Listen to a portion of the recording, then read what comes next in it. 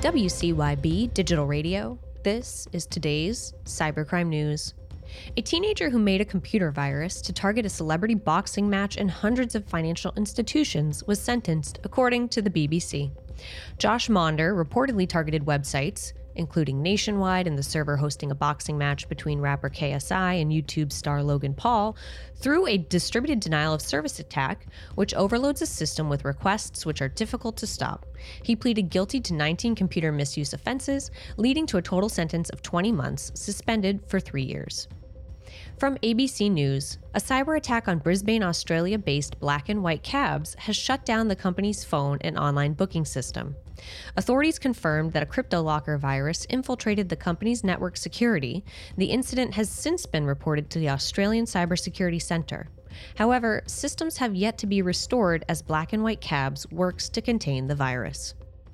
The Russian-sponsored hacker group known as Gamaredon is continuing to attack Ukrainian organizations, the Record reports. Ukraine claims that Gamaredon operates from the city of Sevastopol in Russia-occupied Crimea, but acts on orders from the FSB Center for Information Security in Moscow. The group began operations in 2013 and has used variants of PowerShell InfoStealer malware known as Gamma Load and Gamma Steal against Ukraine. John DeMar, a U.S. promoter of foreign cryptocurrency companies, was sentenced to 60 months in prison, according to the U.S. Department of Justice. The court also ordered DeMar, who'd conspired with others to defraud investor victims by inducing them to invest in their company's start options and B2G based on material false and misleading representations, to pay more than $3.5 million in forfeiture. He pleaded guilty to one count of conspiracy to commit securities fraud.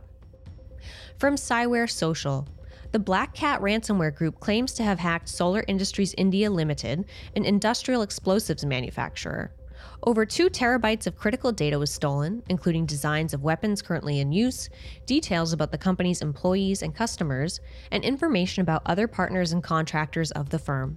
The Black Cat ransomware group rapidly built its reputation in the underworld by targeting U.S. defense contractor NJVC alongside several other critical organizations last year.